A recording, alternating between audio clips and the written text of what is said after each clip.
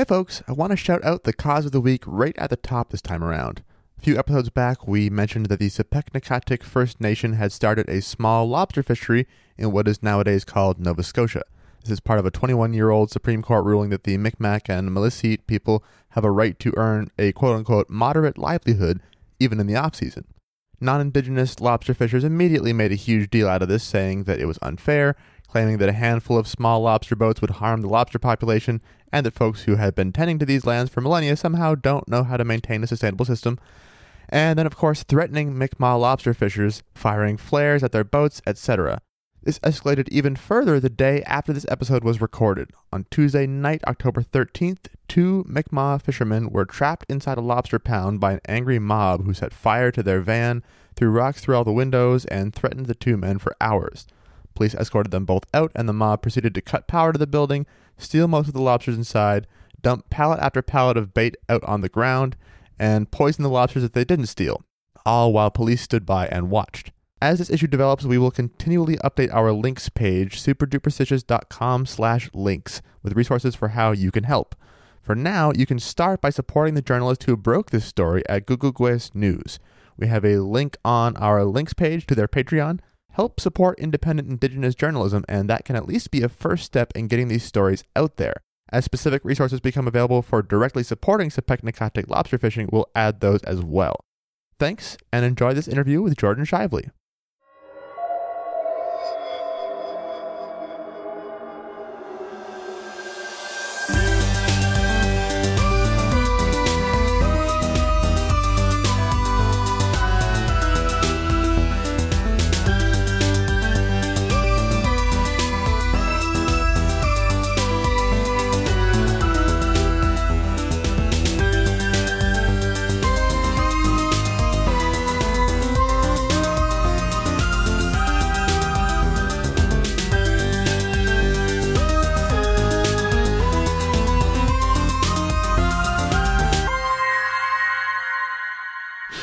Oh my goodness. And welcome to Super Duperstitious, The paranormal podcast about the science behind the spooky and the strange. I'm Jake. and I'm Wyatt, and we are back again with this very spooky month and special month of October.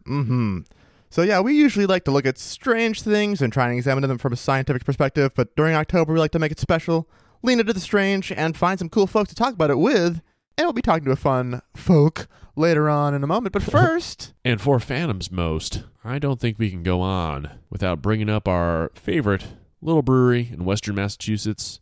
That, of course, is For Phantoms. For Phantoms. Jake, what do they do? They take elements such as Dungeons avec Dragons, heavy metal, and beer to make good-ass beer. Good-ass beer, which is not to be confused with good-ass beer. I shouldn't say that. Take that out. But yes, they make delicious beer. And if you can drive to Massachusetts or Rhode Island or live in those states, you might just be able to find it at a local distributor. Currently, they have some fun seasonal offerings, including Witch Cult IPA. And Worship Doom Imperial Stout, brewed with certifiably local maple syrup. From a farm that Wyatt and Drew got to eat at, and I didn't. Or they get the food from it anyway. I didn't. Yeah, whatever. That is correct. Sausage Gate 2020. We broke the one rule that you set when you were departing this neck of the woods, which is to never share a sausage with another friend of the show. That's right. Which I broke almost as fast as you could say, "Hey Wyatt, there's hot sausage over here. Come get some. It's a barbecue."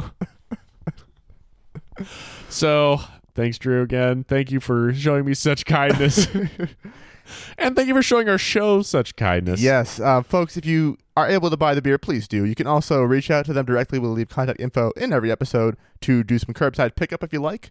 And we highly encourage you to leave a review, a fun and creative review on Untappd, even sight unseen, beer untasted, because that really helps with visibility for the brewery and helps them get more business. So thank you for Phantoms. On to the next part of the pre-show. Which is us thanking even more folks, this time our Patreon patrons, which we do with a machine, which I should turn on right now. Ah, so nice. This, of course, is the NCAA device, which we will be using the Patriot Appreciation Neural Dive for Evaluation of Risk function, which I always almost forget, aka Pander. We'll first, of course, plug the wiry bits of this sort of computer into the backs of our heads. Mm-hmm. And this will allow the NCAA to tell us which cryptids, creatures, or otherwise spooky things our generous, awesome patrons over at patreon.com/superduperstitious should look out for in this big, wacky world, and is certainly not the random function on cryptids.com. Jake, can you begin the mind link? We're going to be focusing on Mari from Lacombe, Louisiana. Lacombe, Louisiana. Mari, be on the lookout for the Indonesian coelacanth, a.k.a. Rajalaut. a.k.a. Latimeria menadoensis. This is one of 2 living species of coelacanth identifiable by its brown color. Mm-hmm.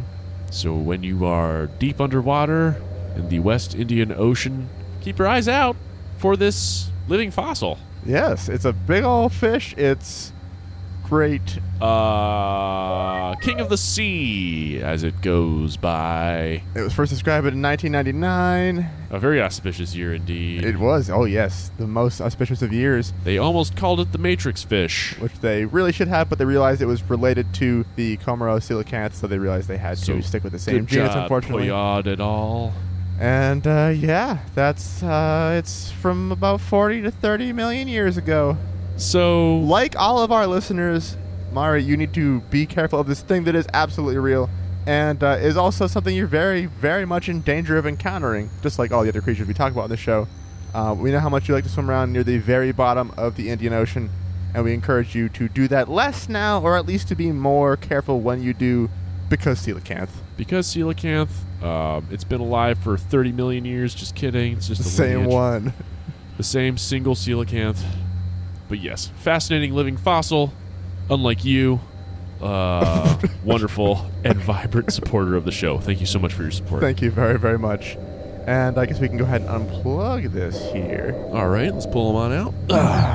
There we go. Thank you, Mari, and thank you to all of our patrons. If you want to support the show, help us make it, help it be maybe good, you can do that by joining our Patreon. At even the $1 level, you can be entered into the algorithm to have your own cryptid calculated by the Pander function on this machine. Levels above that, you get some pretty cool digital rewards and some physical rewards, and it's that sounded suggestive the way I said that, but it wasn't meant to be, and it's all good stuff. You'll like it. Thank you. With all that said, I think it might be time to invite our very special guest into the room. So today we're joined by writer, graphic designer, podcaster, chef apparently, dreamer, Jordan Shively. Jordan, welcome to the show. Welcome, Jordan. Hi, thanks for having me. Oh, thank you for being here. Hot singles in your area. This is how I first found you back in, I don't know if it was 2013, 2014. Yeah, I think 2013 was when I first started that Twitter account.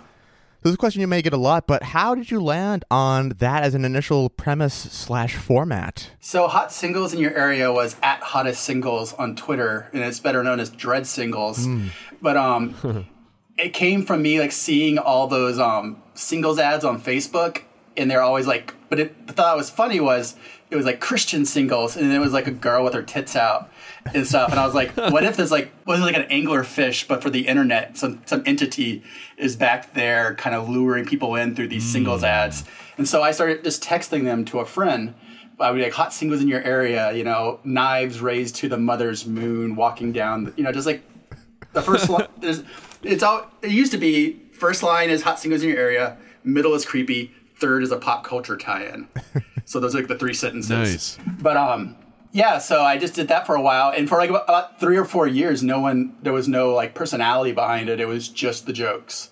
Right. And it kind of blew up because like IO9 featured it, and a bunch of websites did articles on it, and I just started noticing that it was going more and more, and that's how it started. It wasn't until I started getting offers to write professionally that like I started like wanting it to become like a person behind the account. Because a lot of people were like, "Oh, that's a funny bot," and I'm like, "That's not a fucking bot." You know, like, I write every single one of these. This is my thing, man. Yeah. Also, anytime I had to get mad at people every time they said it was Lovecraftian because I fucking hate Lovecraft, and I'm like, "No, this is not Lovecraftian." Oh, interesting. It's not racist or badly written. Yeah, there you go. Nicely said. But yeah, and also they should have seen like, oh, every once in a while there are tweets that aren't in all caps and they're saying something else. Like, that's the person. Did you see those ones, guys? Come on. Yeah. And I started little by little at first. I would start these ones where I'd be like, hello, where am I? You know, like as if there was a writer waking up in like a dark room and describing what he's seeing, and it's creepy, and then he like fades back into the hot singles in your area. Right. So for a while that was like a meta person behind it. I like that very much. Which is kind of what the book I'm writing has become, is kind of that whole idea. That's what I was going to ask. It seemed from the from what is the name of the publishing website you have going on there? Unbound. They're a British publisher, and they're doing a hot singles in your area book, but it's more of like a braided short story novel. But the tweets come in where because I'm also a graphic designer. I'm doing fake newspaper ad pages that have like the hot singles ads in them, along with other creepy advertisements and stuff. And nice. You get a little bit of prose and a couple pages of newspaper ads, a little bit more prose. And so it's going to be like this weird found object book. Oh, that's super fun. Are the news articles going to have like a through line to them, or will they just be... Yeah, they are. They're gonna have like little... Some of it's just flash fiction I've written, getting like socketed into the different squares and stuff, so that if you pay attention, you can put it together and have like this ongoing story throughout different pages. But if not, it's just little weird, off-putting sentences, you know. But if you pay attention, it's telling a story. Oh, that's cool. I like that. Would you say that like horror comedy is the kind of direction you like to go with your stuff? Is that too narrow of a genre label to apply to what you like to write? Or I like to write weird is kind of like what I think of my own writing. Like horror is a little more hardcore sometimes than what I write. I do like body horror and those kind of elements. And humor, I think, for longer things really isn't that apparent. It's more of just a weird, creepy story. The humor really works better in small bites. That makes sense. Very cool. Have you always had an affinity for the spooky, the strange? No, I haven't. I grew up as a missionary pastor kid, so like it was all forbidden. So I grew up just like with reading Anne of Green Gables and Little House on the Prairie and stuff. Those are still some of my favorite books. So you came prime for Satan, basically. Yeah. Ready for Satan. But I mean, when you grow up your whole life saying, cover me in the blood of the Lamb and casting out demons, it's almost like you're being like raised to be like a goth exorcist. Anyway. So, you know, you look back and you're like, oh, that was metal as fuck. I mean, it gave me emotional problems for my whole life, but metal as fuck. Hey, at least it was metal.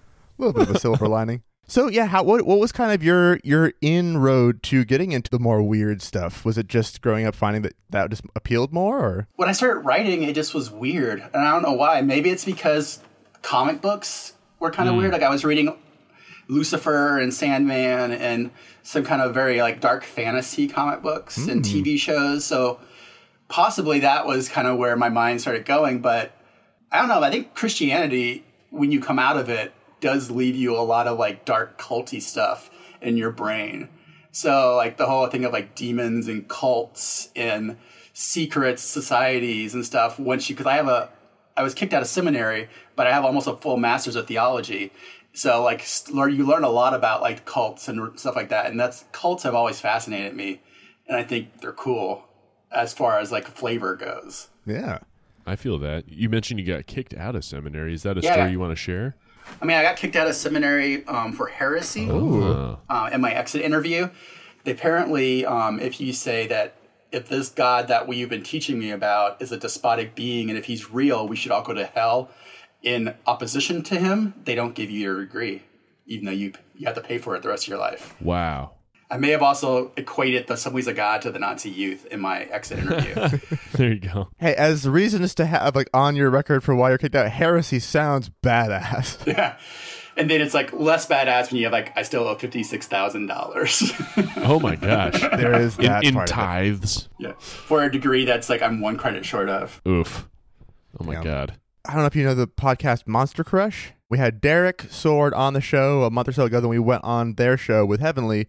But yeah, Derek taught us a bunch of different stuff about interesting Christian old stories. It's like, oh, that stuff is really weird and gets, as you said, pretty damn metal.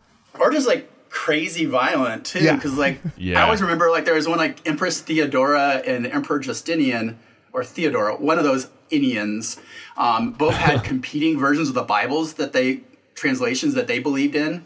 So there's like a cold war in their court over like what version of the Bible was going to be taught, and they couldn't really oust each other. And at one point they had monks going over the mountains to like bring their version, like racing to bring their version of the Bible, but also with assassins sent after them trying to catch them before they got to the place. Wow. Whoa. But all the while they're just like smiling at each other in court, sending assassins after the translators and stuff. Biblical intrigue. Or like the idea that like in Constantinople they would baptize. One of the places Red Right Hand comes from is that they would baptize all the soldiers but leave their right arm out of the water, so that like their whole body was baptized, but this arm could kill and murder and do anything it wanted. Wow. But the body would go to heaven. This was just the sinning arm. It's not much masturbation in heaven, though. At that point, I mean, if you're right-handed, I guess exactly. It's fine. It's the ready preclusion there. Have you had any paranormal experiences? I don't really know. You know, like you never know what is like night terror or like a feverish thing when like you wake up and you swear there's something like standing over you, but then you read about like what night terrors are and like the little things on the side of your vision and stuff, and that these are possible just like me being tired. But I've definitely seen creepy shit, but nothing that was like, oh, proof. Obviously, this was a demon. Yeah, obviously this was a demon, and not the fact that I get like 1 hour of sleep a week or something, you know. 1 hour a week. Well, I worked a job for 3 years where I was catering movie sets, and I got on average 1 hour of sleep a night for 6 months at a time, and I only have very few memories from those 3 years. Understandably. So I think I have in those 3 years permanently damaged my memory. Yikes. Is that handful at least positive memories? Yeah, some of them are good, some of them are horrible. But I mean, it's a shitty job. You know, you work like 20 hours a day, but you get paid a lot. And that's how I started a publishing company that I used to run. Wow. So, that's so I worked cool. for 3 years and got enough money to like print a bunch of books and stuff. Have you always been in the Twin Cities area, or have you been where? I moved here in like 2009. Oh, cool. And I was already doing publishing. But when I came up here, I started doing it even more because of all the book stuff in the Twin Cities. And then eventually I was running a company called Grimalkin Press, and we did like 3 or 4 books a year. We were all independent comics. And then I eventually merged with another local publisher here called Uncivilized Books, which is another local comics publisher who does like indie comics. And I did that for another decade. Wow. Damn. That's really fun. Apologies that I'm not more familiar, but are you still publishing to this day with another press or? Not with comics, no. Not with comics? I'm working on, when I quit comics, I just quit. You know, I was like, I'm just going to write. But yeah, I wouldn't be against writing for comics in the future, but I haven't drawn any more comics in a while. Because you don't make any money though. Like we were like an Eisner winning publishing company, you know, and you still like couldn't afford to pay ourselves. Damn. A decade of unpaid labor that's what I was willing to give to comics. That's more than enough, I'd say. Yeah. Yeah, exactly. With your podcast, Carrying Into the Void, I know we all collectively have probably covered similar topics. I was wondering if you had one or more favorites that you guys have covered on that show, or things that you just know personally that you've enjoyed the story of. I really liked the High Pull Vampire was good. I don't know that one. High Pull or High Gate Vampire. It was like in England, and there are these 2 competing wizards who said they were going to hunt down a vampire in this cemetery, and they were having like battles in the newspaper of who was the better wizard, like trash talking each other, and about how my way of fighting vampires is better. No, my way of fighting vampires is better. So that's a fun one. I also love the really quiet, weird ones, like the Windsor hum, where there's like this noise that certain people can hear and others can't, or the blip, that one sound that's in the ocean, that's sonar sound. Right. I like those a lot. They're very mysterious. Oh, yeah. Things on the verge of another like dimension kind of vibes. Yeah. Or the idea of like Wendigos as a societal virus instead of an actual creature. Oh, okay. Also, I love the Brocken Spectre. Ooh, yeah. Yeah, you guys covered that one about the shadow that's cast over the mist and stuff of a large gray man. Yes, indeed. Fearly Amor. Yeah. There you go. So yeah, there's fun good ones. I just kind of look around, and if I hear something interesting, I like read the Wikipedia entry, then try to remember as much as I can and tell it back to Brock. Nice. Yeah, as a pair of biologists, our main entry point, at least with the show, was more cryptozoology. Just like, oh, that's kind of more our wheelhouse, and then expanding from there. Cryptids are awesome, though. Oh, hell yeah. Cryptids are such a great area to talk about. There's so much. There's so much. They're so fun. So you're definitely a Squatch boy. I'm a Squatch boy. I like the Jersey Devil. The Jersey Devil? Nice. Classic. There was a... Man, oh man. I'm trying to remember the name of the movie, but there was this low-budget film made about, like, the Pine Barrens, and it's all shot kind of, like, from the hip. It's meant to seem kind of like, oh, it was really recorded there. It winds up being a murder mystery, but there's elements of the Jersey Devil. I'm going to try to look up the title of it at some point, but it was great. Anyway. I just love how creepy it is that the Jersey Devil was born to a normal person. Right? And so spooky. Yeah. And the fact that the cabin that they say it happened in is still, like, ramshackle, run-down old building. You know, before you came on, we were talking about Annabelle and, like, how, like, all the Warrens and stuff and how those dolls supposedly are still there. And I forget the name. The first doll was, like, his name was, like, Bill or something. It was... Oh, that's right. The OG story about Haunted Doll. And the doll is in a museum still, though. Yeah. And I'm like, why is this doll alive? Don't you just burn the doll immediately? The first time it kills, you burn it. You burn it. Yeah, why would you ever hold on? The first time, it's not where you left it. You burn it. Oh, my God. Absolutely. There's no question. He just picked up the knife and walked around with it. He didn't cut anybody yet. We're just going to put it in we'll put it back in the kids' room. Let's see what else happens. I'm sure it was just trying to play. The scary story to tell in the dark. What's the name of? Is it Howard? Harold, I think. Harold, the Scarecrow. Do you know that one? Oh.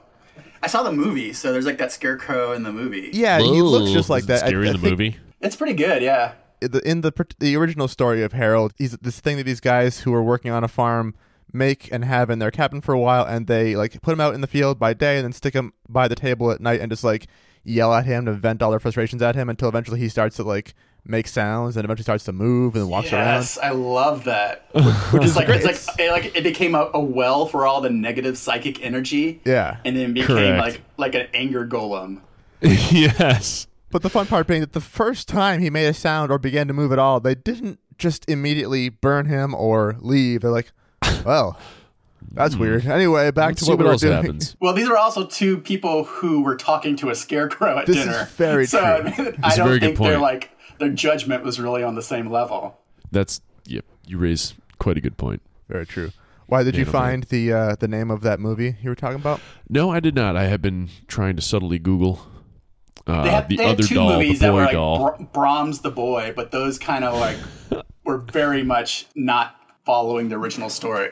Those are the things that I hate when it's like they act like it's supernatural the whole time, and then it's like, no, it was just a crazy person hiding in the walls. I'm like, don't promise me some weird shit and then say man's evil. We all know man is evil. Yeah, give me the true spooky stuff. I definitely prefer the reverse when it seems like it's some kind of more natural problem and then it turns out to be something. Oh, totally. Those like are better. one of the best horror movies I've seen in the last couple of years was The Taking of Deborah Logan. Where like the majority of the movie it's about senility, and then at the end something else happens, which I will not spoil because it has one of the best oh shit moments I've seen in a while. Ooh, have you seen? Was it Demons? It was Demons. Have you? Oh, what's it called? Is it The Amulet that came out recently? I think I started watching it and never finished it. Okay. I did just watch Pumpkinhead though. That was pretty good. That's another like. Appalachian, like scarecrow, pumpkin, vengeance demon kind of story.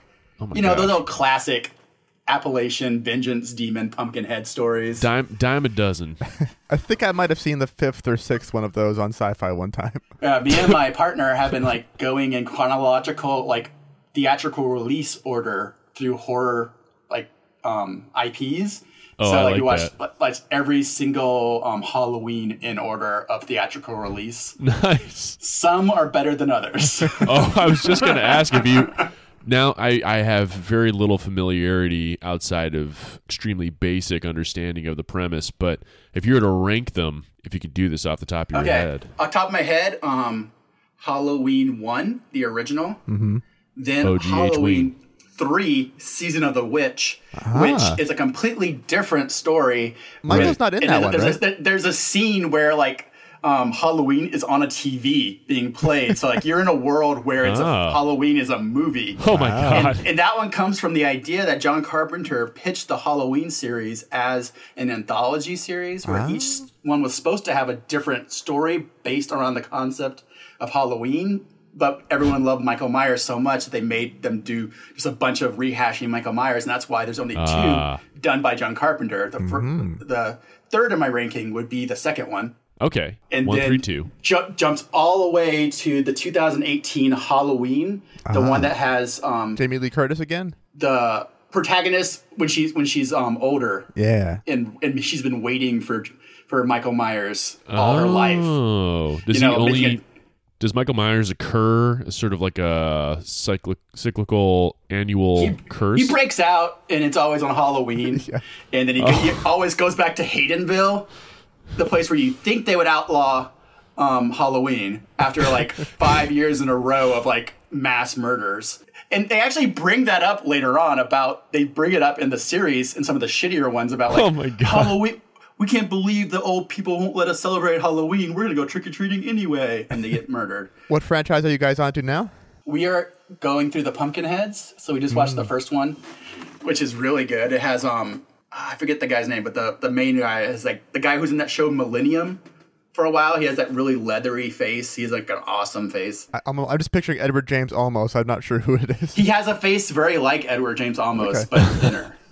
But yes. So I think there's like 5 or 6 of those, but the idea is that we got to watch them in order of release, not chronological making sense order. Oh. So if there's like prequels, you watch the prequel when it came out in the order, not before the movies. Of course. To make sense story-wise. As you watch these movies, also my one Pumpkinhead joke is Pumpkinhead in Ireland was re-released as Jack O'Lantern. Thank you, what?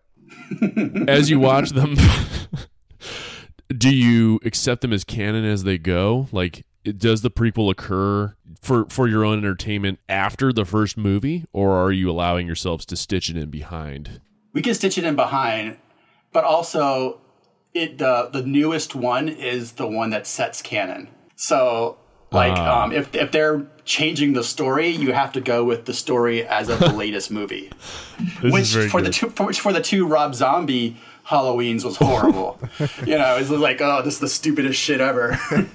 Because his world is about like being as gross as possible and with zero tension, With those bass riffs, though, how can you stop that man? I mean, hopefully easily. Hopefully easily, it's true.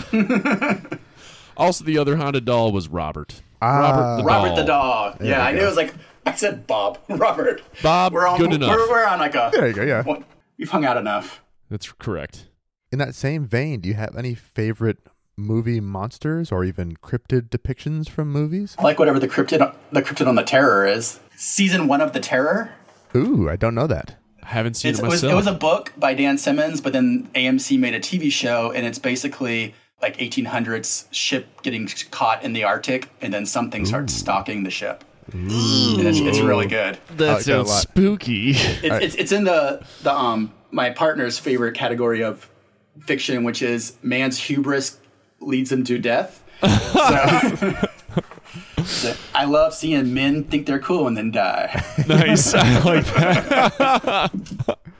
That sounds excellent. I'm keeping that tab open to look that up later because we need some more spooky stuff to watch this month. Excellent. I'll probably, given that I'm a huge scaredy cat, add it to my list of do not touch movies or TV shows. So you do a creepy podcast, but you don't like watching horror? Yeah. That is the catch. Both of us love scary stuff and are so easily scared. Yeah, I'm more into... I like creepy more than gore, even though I can do some gore. I don't really like I never watched Saw or Hostel. But I just feel like I wouldn't enjoy it. No. But I did just watch Texas Chainsaw Massacre, and it was basically an art film. Like, that was a fucking beautiful film. Wow.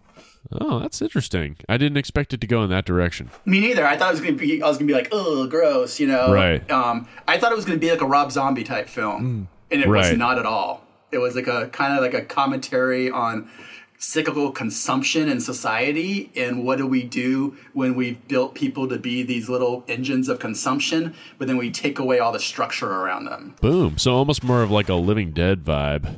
In my mind, at least. And to me at least, like maybe I'm reading way too much into it. No. Also, it was a 70s film, so it has that beautiful film grain where it's like, oh, it's gorgeous. Nice. I like that. All right, maybe I'll try and dip my toe into the sharp waters of that pool. I do have a patented move where if I'm watching a scary thing, if I'm far enough away from the screen, I'll just kind of slide my glasses down so I can look at everything out of focus, so it's not quite so scary. But then you're like open to like being attacked because you can't see very good. That's very I want to true. be able to see the moment it starts coming out of the TV, so I can start running. I can still That's see a good point. colors and motion for the most part, but it's just never tells There's like a scary thing. Let me turn the world into a blur. I remember when I went to see Blade 2. Wait, is Blade 2 a scary movie? It scared me when I saw it. I feel like I didn't watch a lot of horror movies until like 3 or 4 years ago because I was getting hired to write horror stuff, and I realized I only wrote my stuff, and I didn't know much about horror, and people expected me to know about horror. And so I started reading a bunch of horror books and watching a bunch of horror just to educate myself. I don't really think it's affecting really what I write because I just write weird more. But it is interesting to read a bunch of like critical analysis of horror and stuff. That's cool. Do you have a recommendation on a read? Yeah. Y'all keep talking while I grab it. Sure. So, Jake. I'm assuming those are Bluetooth headphones, so you can probably still hear it. So we could just like chat with Jordan and not give him the opportunity to answer. Okay, let's ask him a really tough question. Yeah. Okay, and one where if he doesn't answer, it's whatever answer we want it to be. Yeah. Do you prefer hamburgers with mayonnaise or ketchup? Mayonnaise and mustard. Damn it, he got back just in time. So there's some really good books in the genre, like Scared Sacred. Is this one? It's about the use of religious iconography in horror. Now that, if I'm not mistaken, is an upside down cross on the cover, my friend. Yeah, and the cross is made out of like the boxes from Hellraiser. The Fantastic is a structural approach to a literary genre by Svetlana Todorov. It's really good. I'm just going to list some books real quick. That's fair. Powers of Horror by Julia Kristeva. It's a much less frightening looking cover. House of Psychotic Women, which is about like the idea of psychosis and the final girl idea. Like a 90s which is also coffee table book. Horror film, A Critical Introduction by Murray Leader. Ooh. And finally, The Monster Show, Revised Edition by David Skal. Which are all just kind of delving into the critical theory of like what is horror and what does it do in the psyche. And then also, like, I hate H.P. Lovecraft, but he has a good essay on it. That's cool. We should have talked to you like 2 weeks ago. We could have used all of those books Exactly. in our deep dive into how horror affects us. Well, we could do an even deeper dive next year. Exactly. You say that reading this stuff hasn't really affected your own personal style. Do you see, as a jack of all manner of trades, do you foresee one day wanting to perhaps make your own film, weird or horror? Or? I would love to do that. I just don't feel like I have the time or the skills to do it. But yeah, I've started I'm making GIFs and stuff, so that's kind of like as an entry. Like I'll take a photograph and then like animate like weird things going through it. So, but I would love to do something longer, but I think I would have to be more in the writer kind of seat. I was just going to say maybe of it. At least a screenplay or something. Yeah, I would totally do that. I just tried to use like Adobe Premiere or whatever the other day, like the video editing suite. And I'm like, this is the most confusing program I've ever used. Like, as someone who is fluent in like Illustrator, Photoshop, and InDesign, it is a very complicated program to use.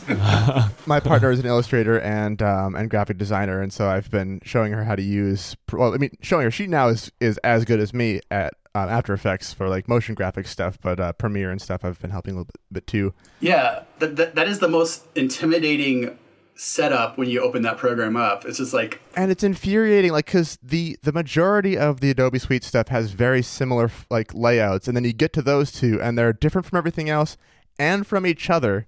It's like, really? Why? What?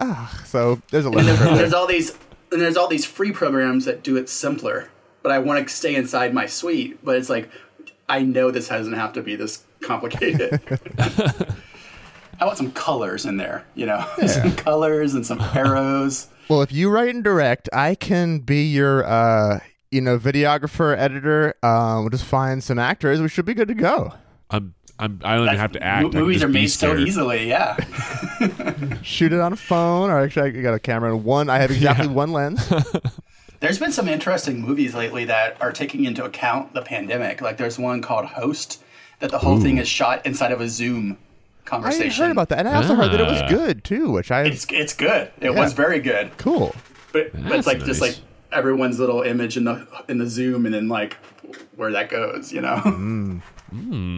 a lot you can do with that. They even use the whole put a background on your thing as part of like a plot point. Oh, man, I can only imagine. I've been fiddling around. Well, not constantly, but I have fiddled around with having like a bit of a green screen in the room that you can project onto when you're in a Zoom meeting, which is because you can put a looped video behind yourself in a Zoom meeting. Oh, that's an idea. My favorite of that was a guy back early on during lockdown, making a Zoom background of himself paying attention in a meeting as his background, and then just leaving. That's awesome. I just want to do it where like I'm in a Zoom meeting and then you see me walk past in the background. That'd be crazy. or a version of me like with blood all over my face just walk by in the background. or rushes in and is like, Stop that man. He's not supposed to be in this meeting. Or can you even use... I'm Jordan. Yeah. Or I just walk up by myself and just look at myself. Ooh. And then turn around and walk away. Or one of you forces the other one out of the room and then one of you comes back in. Who knows? Who knows? That's something that's really complicated, like to get like the blocking. Very tough to get the script together. Exactly. I think walking past is like what I want to do. Okay, fine. All right. Let's figure out how the hands touch and stuff and the bodies. You guys have to do a complex handshake first. Yeah. But you can't phase through the video at all. Yeah, exactly. So choreographed. Oh my gosh. Well, we don't want to keep you too long. We know you're very busy with all of the writing that goes into making a damn book. Final question for you before we get into plug stuff. Halloween, great holiday or the greatest holiday? Greatest holiday. All right. Nice. It ties with Thanksgiving only because I like the sides at Thanksgiving. Stupid ass holiday. So like if I could have like green bean casserole and mashed potatoes and then also just have a bunch of creepy shit on TV, that would be the perfect holiday if you mash those two together. I like that. Do you have a favorite and a most reviled Halloween candy? Most reviled, it's probably like Peeps. Oh, I forgot favorite. They have it, yeah. Favorite is most everything else because I like the ones people hate, like candy corn and stuff. Like, I think candy corn's good. Candy corn's all right. I'll join you on that boat. Peeps, I forgot even existed at Halloween. Peeps, like you eat one and then you have diabetes. It's like you can feel your body dying. It's amazing how different that is. When you're young, you can eat unlimited candy sugar. It's like, oh, this is great. Now, I'll have a taste of one of those types of things, like a Peep or something. Like, I need to sit down. I need a bunch of water. And I need to sit down for an hour. Yeah, if I ate a serving of Peeps, I would be hungover the next day. I totally hear that. I must admit, I'm much less of a sugar tooth these days than I used to have, and I just the other day gave myself my first sugar crash in years after eating a ton of grapes. So I'm embarrassed to admit that. I ate many grapes. I like the picture of you that is forming here of like really scared during Blade 2 and got like sugar high from grapes. You've got the full wide experience today, I think. I'm a tender little flower blowing in the breeze. And a very old man. And simultaneously, yes, exactly.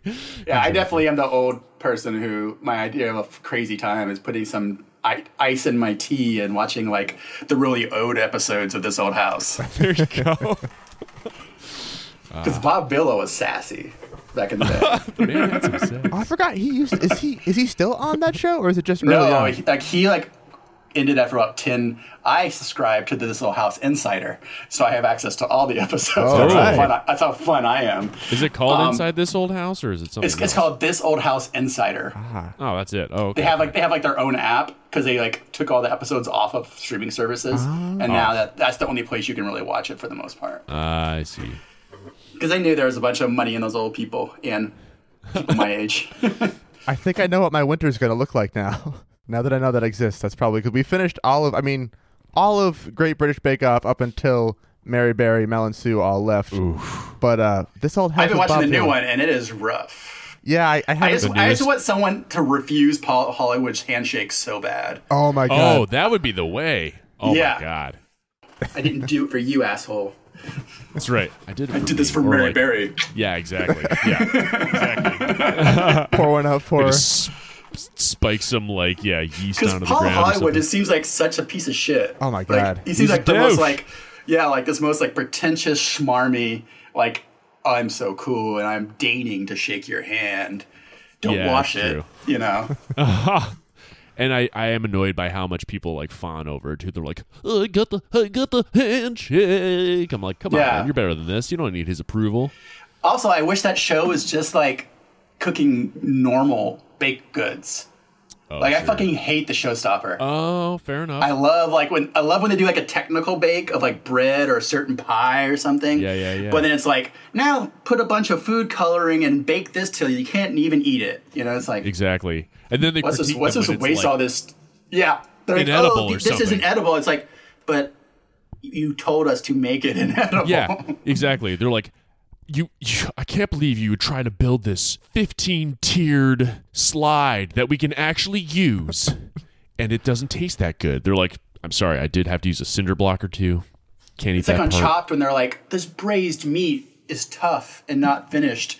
They're like, well, yeah, 'cause it takes 5 hours to do, and you have to let it sit overnight. But we had 30 minutes, so yeah, it didn't work out. But please judge me as if I had 10 hours to do this. I want there to be a cooking show where they say, "All right, you got 2 weeks. We'll see you back in 2 weeks. We'll see what you've made by then." That'd be Exactly. a good actual sense of people's skill and not just the happenstance of the day. Exactly, because those awesome chefs like on Top Chef, if you gave them some time, they could fucking kick ass, and it'd be a lot more fun to see. Could call it slow cook saviors.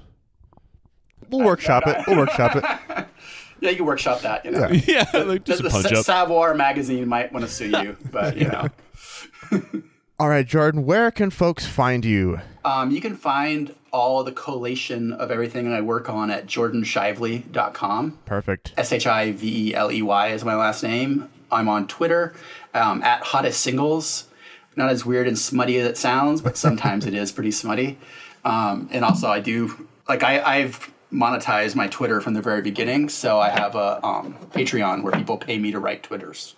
Awesome. That is the way to nice. do it. We should have been doing something more like that earlier. We took a year and a half, 2 years before we actually got on the Patreon train. Yeah, we don't have a Patreon for our podcast yet, just because we don't do it regularly enough to think that it would be fair. The name of that podcast again? Carrying Into the Void, where me and my friend Brock Wilbur tell each other a weird story that could be true or not, and then flip it over into something that, while it's not really probably elevated, it is at least helpful. Very cool. For listeners of this show, it's like this show, but it's shorter and it makes you feel good about yourself, about teeth, oftentimes. Good stuff.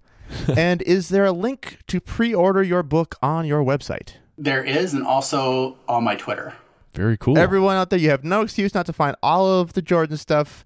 Please do so. And thank you very much, Jordan. Yeah. It's awesome Thanks to for have you. asking me to come on your show. Yeah, we're so glad to have you. And so glad to know that you're just, I assume, down the street. I don't know where in relation to here, but probably pretty close. Yeah, I'm a couple blocks away from you. Okay, because we just moved here. Actually, it'll be a week ago Saturday is when my partner and I moved to Minnesota. A week ago Saturday. A to year ago, I Minnesota. believe you A do. year? Oh my God. Okay. I was like, wow, well, how is your house so fucking set up already? 52 times as much time. In 1 week, we have all the pictures framed and on the walls and everything. Yeah. Because we're on Zoom, so I can see his house. So I'm like, wow, that is a very put together house for 1 week. This is a Zoom background. There's nothing behind me. Yeah. Well, thanks for having me on the show. Thanks so much for joining us. And thanks everyone for listening. See you next week. Goodbye. Bye. See you later.